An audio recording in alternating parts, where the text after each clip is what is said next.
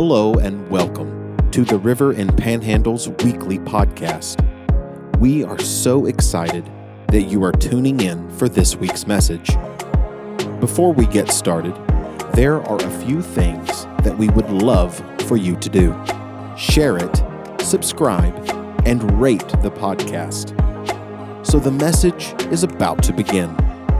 We hope that you are encouraged and that you always remember, no role is insignificant.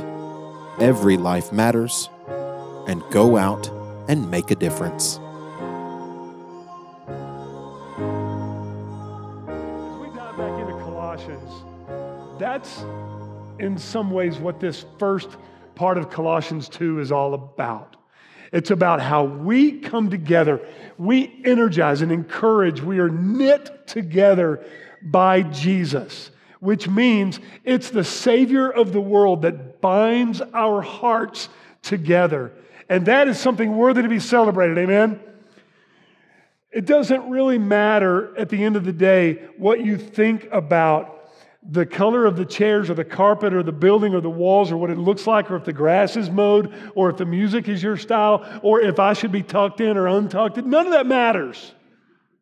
What matters is that Jesus Christ died on the cross, was buried, raised from the dead, went back to heaven to prepare a place for us, His children, and that's what connects our hearts. And out of the overflow of that, there was this beautiful promise where He said, I'm sending you a helper. And the Holy Spirit came at Pentecost. And the Holy Spirit came and gave us a beauty of connection and a giftedness to care for one another, to fight for one another, to speak life into one another, to speak words over one another, to keep going, to spur one another on in love and good deeds is what Hebrews 10 says. This is what binds us together. And it's not only a great place to be, it's a great way to live. And sometimes we forget about that. We love that we belong to a church that worships Jesus in spirit and truth.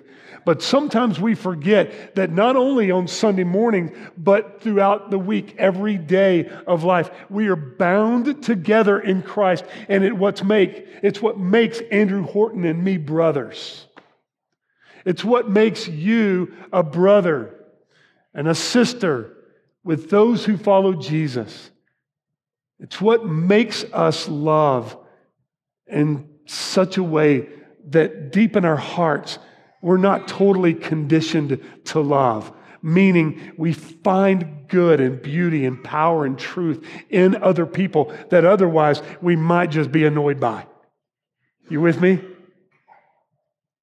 Especially the people that are different than us, that think, worship, believe differently than us. It's just hard to get along sometimes, isn't it? But this is what Jesus wanted for us. This is the way God rigged the system, that because of Jesus, we get not just brought together, but we get knit together. We become one. I love that about Him and the power of His Word in Colossians 2. We're going to look at verses 1 through 5 this morning. I want to invite you to turn there with me in your Bible, or we'll put the scriptures on the screen. But check this out. This is Paul writing to the church at Colossae. I'll explain that in just a minute.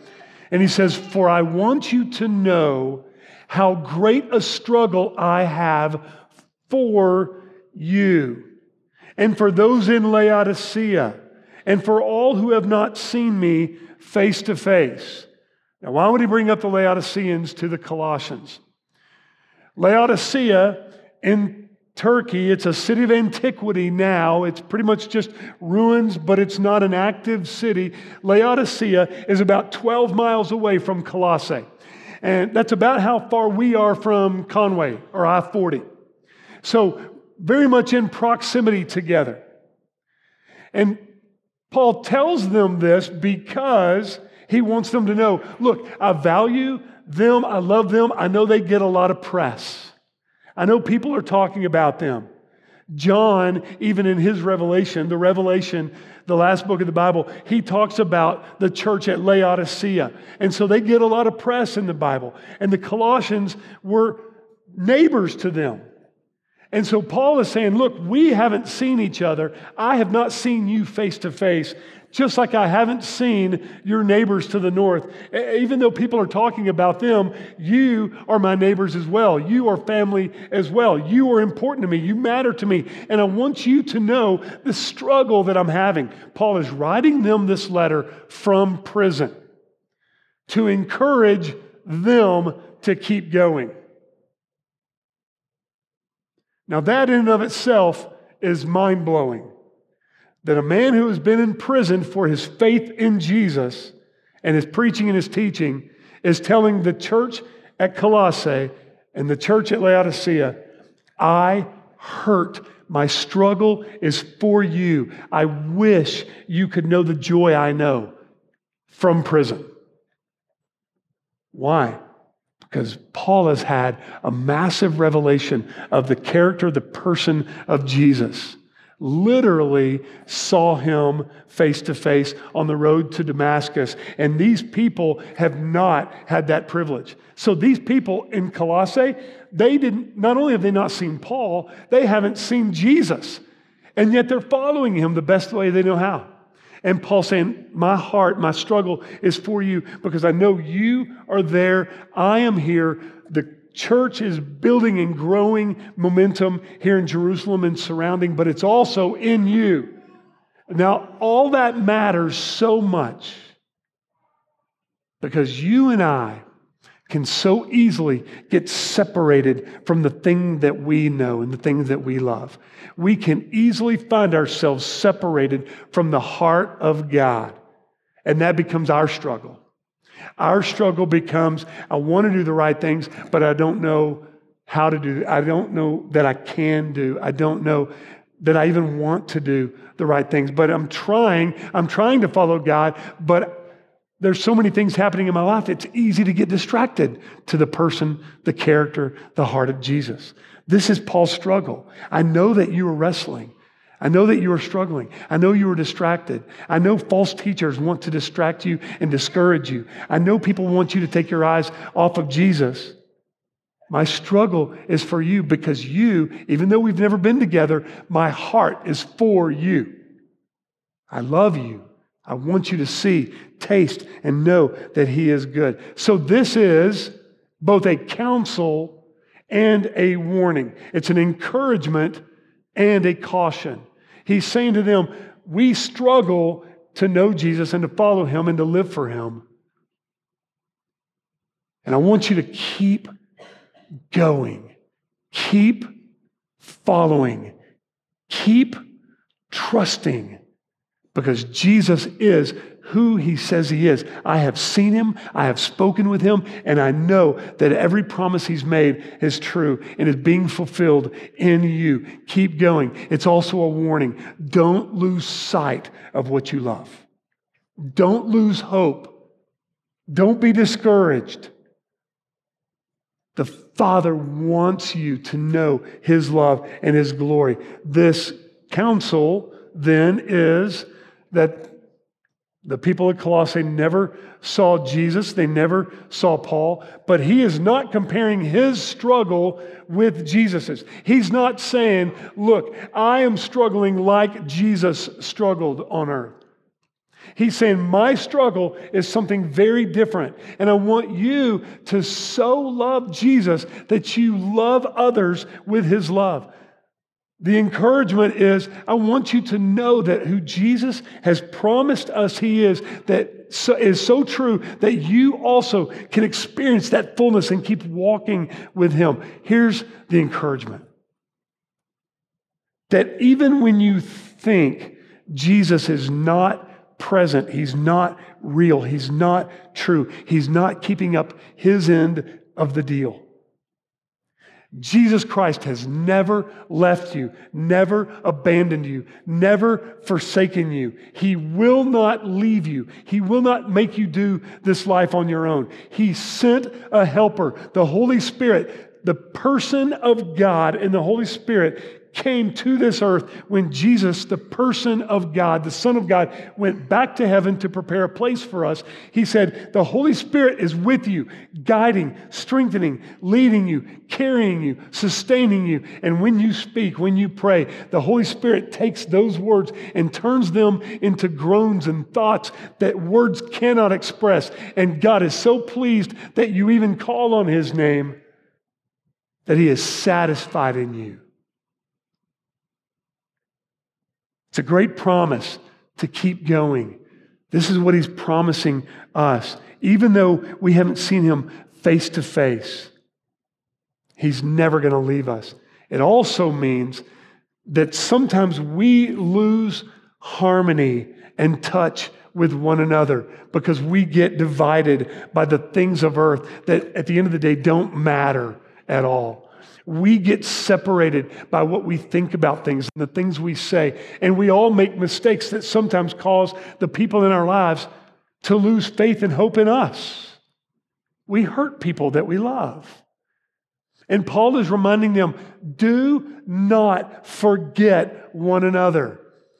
Keep together. Stay together. Even when you are apart physically, you are still one with each other spiritually. He has knit you together. We don't have to look alike or be alike to think alike, to believe alike. We can be very different in some non-essentials in our life. But at the end of the day, what matters most to us is that Jesus Christ saved us from a certain death, the penalty for our sin. He made us right with Him, therefore making us right with those who have also been saved by His grace. And we together are a very powerful force for the kingdom of God. We together can do things in this world that are only set apart for us by God. He made you to be a voice of hope to the people in your world. You don't have to be like them to show them the love of Christ, the love of God. This is what it means when He says, we haven't been face to face. My struggle is for you. It's a calling to you and me to share in that journey. But also, contains a warning. For us to stay together, for us to think alike and be united in purpose for the glory of Jesus, we have to see other people as important. No matter what they look like, no matter what they smell like, no matter what they like to talk about, and it bores your socks off. No matter what they drive, where they live, whether they live on that side of 207 or this side of 207, right? Whether they're good people or they're not so good people, that's not what connects us. What binds us together is our station in life because of Jesus Christ. So the warning is, do not neglect those that Jesus has saved as well. We stand for one another. We fight for one another. We crawl in the foxhole together. When people need us, we do everything we can to make sure their needs are met. We stand up for one another. And so when somebody's talking about someone you love, you don't listen to that and go, oh, yeah, I didn't know that about them. Instead, we stand up for them and say, they have been sealed by Jesus' blood, and I'm going to fight for them and love them and stand in and pray for them and be their friend, and I'm going to love you no matter what.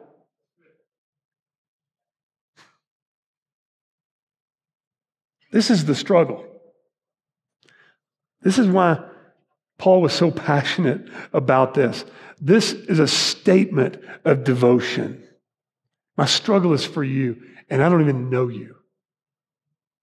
My love for you comes from Jesus, and I don't even know you. It's passion. Not just for other people, but passion for Jesus, for God. And out of that passion flows love, compassion for other people. You with me? The struggle that we have with other people, the struggle that we have in this world, flows out of a real passion for something. And so the struggle in us is either I'm passionate about what I think and what I need, or I'm passionate about what God thinks and what God needs. And when our passion is for what God thinks and what God needs, it turns into something immeasurable, magnificent, powerful, epic, life-changing, because through that love, other people's lives get changed on the daily. It's that passion flowing through us for God that changes people's lives. And God wants to do something remarkable through us that we can't do on our own. When you're passionate about something, you don't really have to work at it, do you? When you're passionate about something, something in you gets stirred into a great joy, and you want to be there. What is the thing, think about, what is the thing you are passionate about in your life? Is it your children?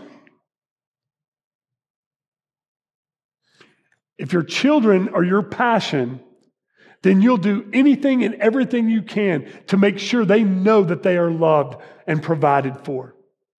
And you make sacrifices to make sure that's so. If your job is your passion, then that's what you make time for. And you will leave your newborn baby. I'm just kidding. I'm totally kidding, Tanner. You will put other things aside to make sure that your job gets done and gets done well. This is not Tanner's passion. His full-time daily job is not his passion. Serving God and his family is Tanner's passion. And it comes out in everything that he does. Why? Because he does this with excellence, even when his wife has just given birth to a baby. He wants to make sure that this still gets done right. That's devotion. That's powerful. And I don't know if you know this or not, but every single one of you has been gifted the same way to make a contribution to God's kingdom. And you have a call on your life to make a life-changing difference for the people in your world. That passion isn't for those people. That passion is for God. And then it flows through you. Your love for him reflects and is manifested in your love for other people. But it's because you love him first. That's passionate. That's why this statement is so passionate for Paul. Look at verse 2. So I haven't seen you face to face, right? My struggle is for you. Why? So that their hearts may be encouraged, being knit together in love to reach all the riches of full assurance of understanding and the knowledge of God's mystery, which is Christ. Jesus is the essential. Jesus is the cornerstone. Jesus talked about this when he talked about building your house. Either you build your house on a house of sand that the waves will come and wash away, or you build your house on a rock that will withstand anything in this earth. Jesus is the rock. He is the cornerstone. And all of this being knit together, being found in love, being encouraged together, we build that on Jesus, not on a principle or an idea or a belief or a value system. It's Jesus. He is the one that binds us together, that knits us together, that makes me fall more and more in love with him and then ultimately with each other. Why? Because Jesus is the thing of ultimate value. It's not our good church. It's not our good principles. It's not what we think about homosexuality. It's not what we think about abortion. Jesus is the ultimate value. We build our lives on Him. Then He, through His Word, instructs us on how to value and see those things, those doctrines of our faith. We view the world through a biblical lens because we love Him first. We build our life on Jesus, and then He reveals to us what is true about His Word, and then we make no compromises. Then we know what to stand for. Then we know how to truly love other people. This, in and of itself, is a mystery. And the world totally does not understand this. How can people who say they have a faith built on love, how can they be so unloving? We're not being unloving. We're being completely in love with Jesus, who has showed us the truth about Himself through His Word, and we stand for that because Jesus stands for that. Does that make sense? It's a mystery. It's hard to explain to people. But this is why God's Word says that the wisdom of God is foolishness to man. They don't know that it's love because they don't know what true love is. They don't know what true love is because they've never felt the deep, burning heat of God's love over their life the way we have when our eyes were open to Jesus Christ dying on a cross for us while we were still sinners. Total mystery. Like the game of chess. Why would anybody play that game? Total mystery, right? But this is so much more and so much greater. Loving others, being bound together in Christ for His purpose, His mission, for others seeing that He is God and that He has come to earth for us.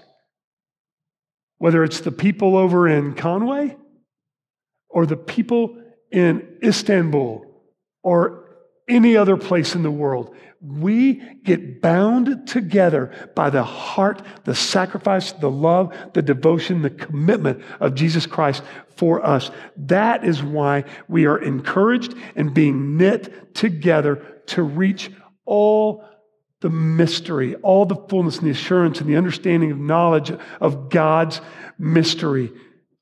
We worship someone, something who is worthy of all the glory. I'm not. I deserve nothing. My sin disqualified me from being worthy of anything. But because of the great love of God, His mercy through the person of Jesus Christ, you have been made right with God. You have become His righteousness because of Jesus' work, not anything you've done, Ephesians 2, not anything you have in your heart or that you think or that you can say. It's because of Jesus that we have been made right with God. We then, as His heirs, have His thumbprint on our lives, and we have been made right before God. He did all the work. It's a great gift to you and me. But when He did that, when He stepped into your life, He made you, watch this, He made you the full assurance, the knowledge, the understanding of the heart of God, the mystery. So, in Matthew 4, Jesus talks about Himself as the mystery of the kingdom of God. So Jesus revealed to us is the mystery of God. That's one word. When Paul talks about the mysteries of God, 21 times in the New Testament, Paul uses the word mysteries. And every single one of those times, it's a declaration of the heart of God. God has made known to us the mysteries, meaning He has revealed Himself. But watch this. The mysteries that Paul is talking about is a lowercase m. The mystery that Jesus was talking about himself is an uppercase M. He is the mystery. All of these other mysteries are all the confusing things about God that we struggle with day in and day out. How could a God so loving allow good things to happen to bad people? How could a God so loving allow that little baby to die in that hospital room? How could a God so loving allow bad things to happen to good people? These are huge questions that every one of us wrestle with. And when we wrestle with those, when our struggle is that, the ways of the world, and not the heart of God, then we get distracted and blinded to the truth of who Jesus is. And then our struggle stops being on what Jesus made you to be and do, and our struggle starts being on who? Us. And that is not the way God rigged the system. You were never intended to do this alone. And if your focus is on just understanding why these things have happened to me, then we'll always be focused on our weaknesses. Why can't I do or be or accomplish what God wants for my life? Why am I so unhappy? Why am I so confused all the time? Don't focus. Don't let your struggle be on your weaknesses. This is not the way God designed you to live. In fact, it's just the opposite. Your weaknesses become a point of victory. They become a launching point for the heart of God. 2 Corinthians 12:9, Paul had another experience with Jesus where Jesus showed him, my grace is sufficient for you. And so Paul tells us, your strength, God, your strength is what makes me able to go on. In fact, he says, my weaknesses are where you do your best work. Your strength is made perfect in my weakness. It's when we become dependent on God and we bow our lives before Him so that we can understand who He is, His big heart, His infinite nature, His eternal quality. When we begin to see the character and the heart of God, it's when our stuff gets exposed and we say, I can never be good enough, but you are. And that's where Jesus wants us to plant our roots and our faith in Him. It's in His goodness, the full assurance, the knowledge, the understanding. It binds us together, not because of what we bring to the table, but because of what He brings to our table. He is the table. He is the feast. He does all the good things. We just play a part in that. And because He binds us together through Jesus, this is so difficult for us to understand. If you think about it, the gospel, the message of the gospel in and of itself, it's entirely incomprehensible. But Jesus Christ didn't die, get buried, raised from the dead, ascended back to heaven with the promise that He will return for us. He didn't do any of that for our morals. He didn't do any of that so that we would think straight and see clearly. He didn't do any of that so that we would be good people and bring something of value to the room, to the table, to the family. Jesus Christ did all of that to set you free from the penalty of sin. Jesus did all that to make us right with Him. Jesus did all that so that we would then rest in the goodness and the kindness and the mercy of God. Jesus did all of that so that our hearts would get lit up by the flame of the Holy Spirit. And when we see Him at work and we know that He has moved into our lives and set us apart and He dwells in us, then we can use that giftedness, that goodness to bless other people, to encourage them to love Jesus more. And our worship becomes not just singing songs that sound good. Our worship then become a banner, an anthem of praise. God, you are worthy of it all. It changes us.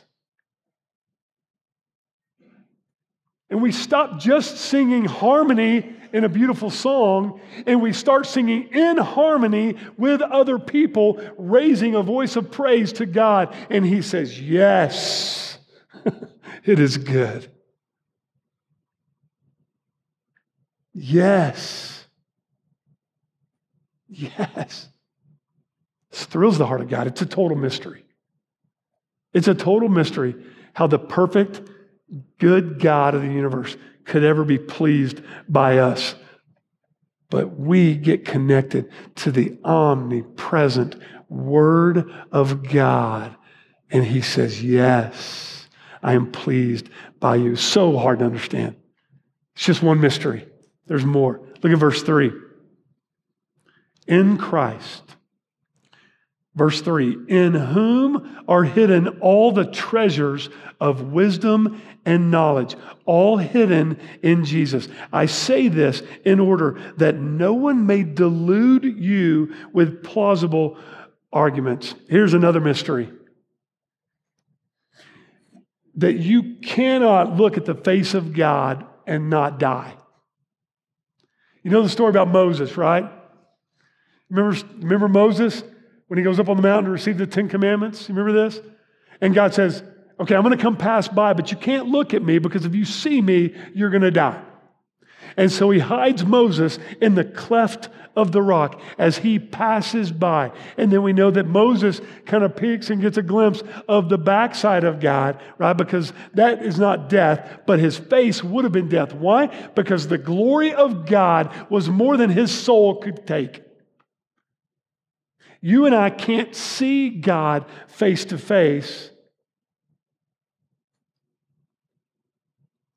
but every single day of our lives, we see the hand of God alive and active and moving and protecting and covering us. We see a glimpse of God which reveals our place in Him. Jesus Christ came to earth as the person of God.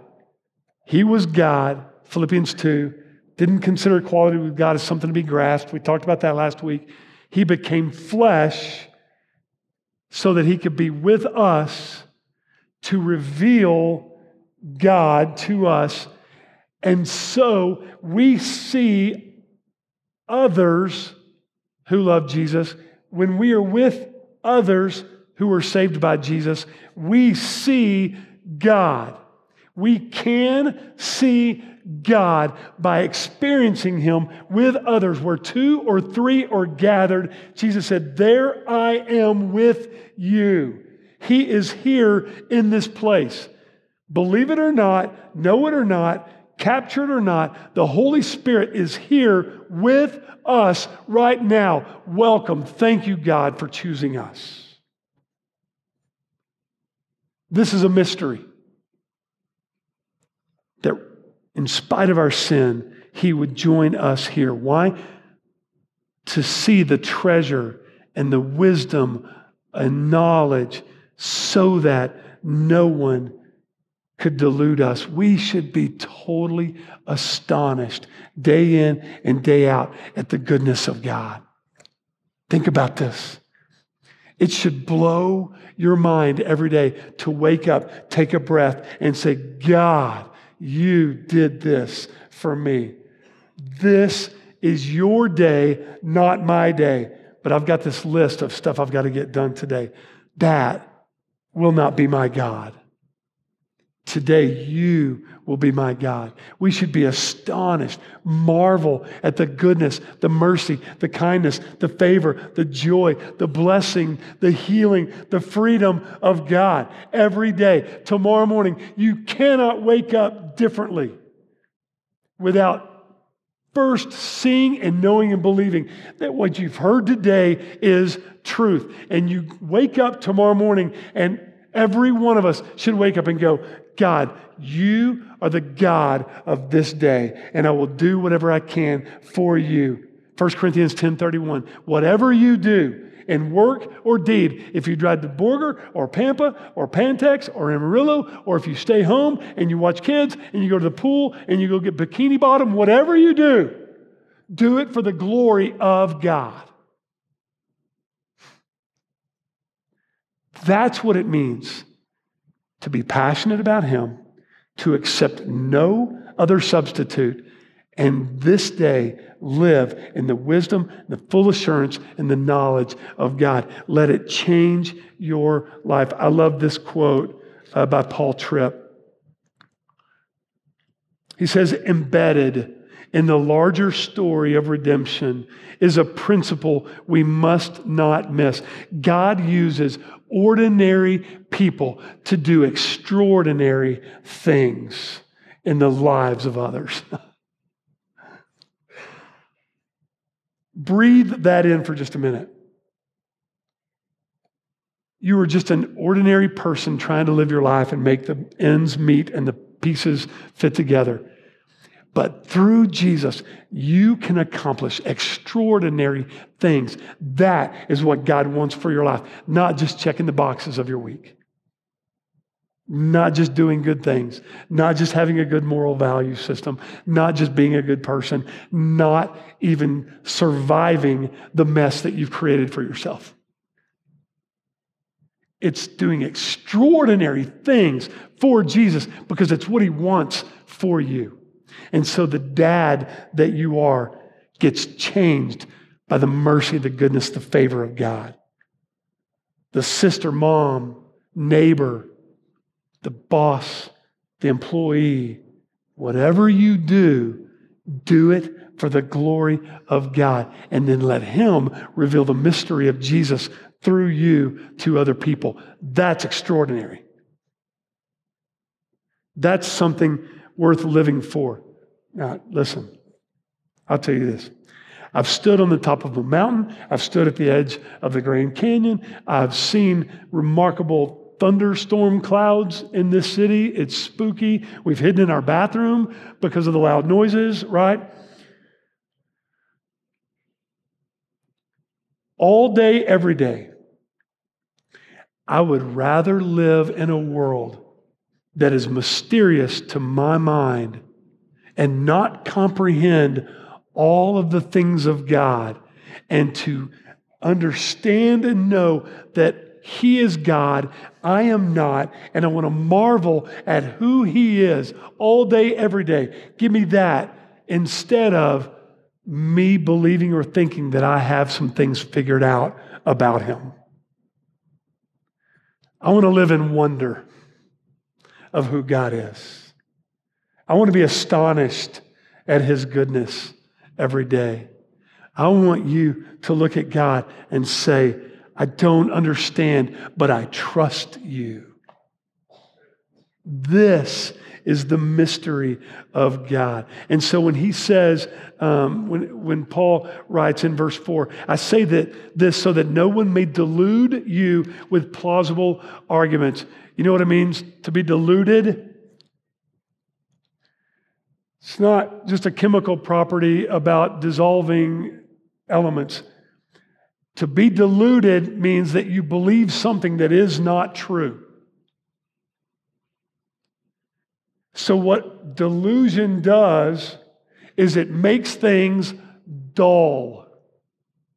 Follow me here. I don't want to be dull. I don't want to be a part of a kingdom of God that is dull. I don't want to go to a church that is dull. I want to go to a church to be church with people. I want to worship with the people who are so moved and excited by the heart of God that we cannot contain it. I want you to come and experience my God at my church. I want you to see the mercy and the hand of God alive in my life. I am imperfect. I am very ordinary, but my God is extraordinary. And I want you to know that and see that. This is a total mystery. That somebody would ever follow us to the throne of God. But you just be ordinary and in love with God, and they will flock to where He is. Why? Because it has changed our lives. Our world is just dull. Our world is dull. It's lost the light. There's no more shine in our eyes and in our hearts. The world just doesn't see what we see in Jesus. There's a passion that is missing in our world. And we bought into that. And so we stay quiet. We just go on about our business and we love our family well and we do good things and we believe right things about God. But we too have become dull. When we should make a stand for the goodness and the heart of God every day of our lives. And we say, what God wants for you is to experience new life. How do I know that? Because I have experienced new life and I didn't deserve it. But I want you to see what I'm passionate about. And my passion is not me and what I think or what I need. My passion is Jesus. That's what He wants for us. That's what this passage is all about. Another mystery. I know the clock's running. I see like half of you turn around and look at the clock. Here's one more mystery. Is that even though we can't see Him on the daily, even though we can't see Him, we can know Him. Why? Because He wants to know you. How does that happen? It's you and me stepping into His Word and letting this fill the empty places in our lives. Letting this be the thing we need and love and want and desire and taste the best in our lives, more than just the routine of our lives. This is what He wants for us. Esther 4, for such a time as this. He wants you to taste and see that He is good. And then He wants everybody around you to feel and know and smell and see and understand that because it's flowing through you to others. This is what it means for us to be knit together. That we don't just buy in to the good things here, but we trust Him wholeheartedly. Worship team, as you come back up, I want to ask you just a couple of questions. Do you see Jesus on the daily? Do you experience Him every day? How many days have you gone where you look back and go, I kind of left Him behind? Well, it's almost Sunday. Maybe I can do it better. Do you see Him daily? Let me ask you one more question. Do you see Jesus in the mundane?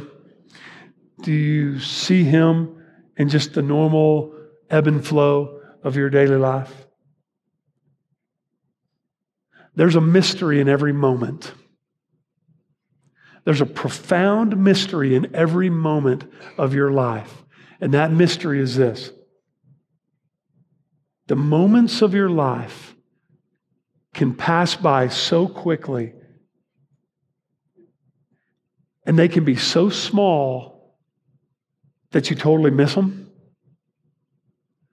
The conversation you have with someone in the drugstore, the person who has a need you drive by on the road.